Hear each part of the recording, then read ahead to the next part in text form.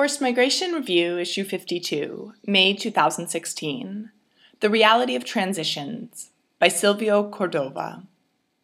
Attempts to address the drivers of forced displacement and to provide sustainable solutions for refugees, IDPs, and returnees need a more nuanced understanding of the drivers of violence and of war-to-peace transitions.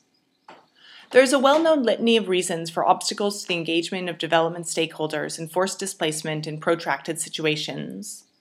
While factors such as differing mandates, institutional arrangements, funding instruments, and programming cycles between the humanitarian and development communities have played a role in creating and perpetuating the humanitarian development divide, little attention has been drawn to the weak conceptual foundations of bridges or links between humanitarian and development assistance and their lack of empirical evidence.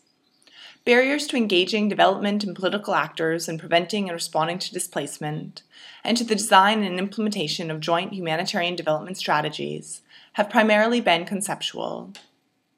Despite growing recognition that transitions from emergency response to development assistance should not be linear, the idea and practice of humanitarian actors handing over to development actors persist. This is primarily due to a lack of understanding of drivers of violence and of transitions from war to peace and how they unfold. Indeed, analysts and practitioners have rarely questioned the phenomenon at the core of concepts such as linking relief to development, namely the transition from war to peace. The idea of links and bridges is based on flawed assumptions about such transitions, assumptions that are not grounded in the complex reality of countries emerging from conflicts and crisis. As a result, interventions based on such an approach cannot provide a response to and address the unpredictability and multiple variables of transitions. In order to understand why a linear sequencing of humanitarian and development assistance is unhelpful and counterproductive, it is of paramount importance to look into the drivers of violence and displacement in the first place. This will also allow us to understand why violence often continues into so-called post-conflict settings, and hence will provide us with a more nuanced interpretation of war-to-peace transitions. Continuities and cycles. In many conflicts, the aim of armed groups and other actors is the prolongation of violence in order to achieve economic and political gains, rather than outright victory. Economic agendas, though, are not enough to explain why violence may continue into peacetime. Greater attention should be given to communities' socioeconomic grievances that are often overlooked and that play a critical role in triggering and fueling violence. The end of a conflict does not necessarily entail a clean break from past patterns of violence. High levels of violence are a recurrent feature of most countries emerging from conflict. Indeed, legacies of war, together with new forms of violence, explain why transitions are characterized by repeated setbacks and reversals.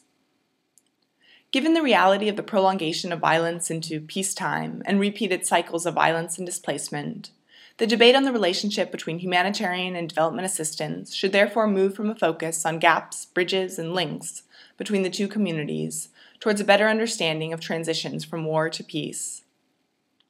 As transitions are not a one-way process, neither should transitions from humanitarian assistance to development be. It would be unrealistic to assume that the international community can address such a fluid, complex, and unpredictable phenomenon as transition by providing humanitarian and development assistance in sequential ways, and to plan the timing of when humanitarian assistance should hand over to development cooperation. As transitions are particularly susceptible to repeated cycles of violence and displacement, even in situations of relative peace and stability, it is no surprise that the implementation of early recovery initiatives, the handing over model, and other variations of linking relief to development have proven problematic. There may be a need for humanitarian assistance, for instance, in post-conflict environments during relapses into violence and new cycles of displacement, as the conflicts in Colombia and DRC have shown, or there may be room for development in emergency settings and ongoing violence, as in South Sudan. Changing the discourse. It is important to point out that most drivers of violence and resulting cycles of displacement in protracted situations are structural, developmental, economic, and political factors.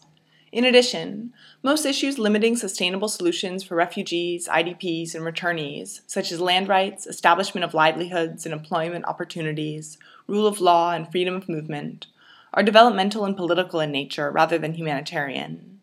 As a consequence, a linear implementation of humanitarian assistance followed by development would not only postpone, rather than address, these underlying issues, but also might contribute to the prolongation of crises and conflicts.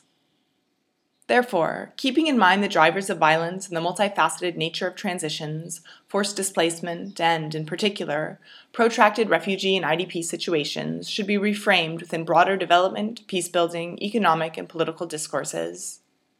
Indeed, preventing and addressing these issues needs societal and economic transformations that go beyond the scope and mandate of humanitarian organizations. The strategies that follow on from this should be broader, multi-sectoral, and multi-year interventions that envisage the simultaneous engagement of development, humanitarian, and political stakeholders from the onset of and throughout a conflict and displacement crisis. This will be likely to contribute to enhancing the human development of displaced populations, their contribution to the economy of hosting countries and communities, and, as a result, the quality of their protection during displacement. Reframing the debate on the humanitarian development divide around the issue of transitions can result in more informed and evidence-based policy and programming, and more sustainable solutions for displaced populations. It also has the potential to open up space for a greater involvement of development and political stakeholders in mitigating drivers and impacts of displacement on host communities and countries. In addition, their engagement from the onset of a displacement crisis would be instrumental in conducting advocacy and political dialogue with countries of origin and asylum for addressing the development needs of refugees, IDPs, and returnees. It may be that the narrow way in which the humanitarian community has contributed to depicting displacement in protracted situations for decades has been in part the cause of lack of interest by development actors, who have not seen these issues as being their concern. It is now crucial to address the tendency, within donor and government circles as well as international organizations, to underestimate the implications of labels and rigid categories for policymaking, and for developing innovative and more sustainable approaches to preventing and addressing forced displacement in protracted situations.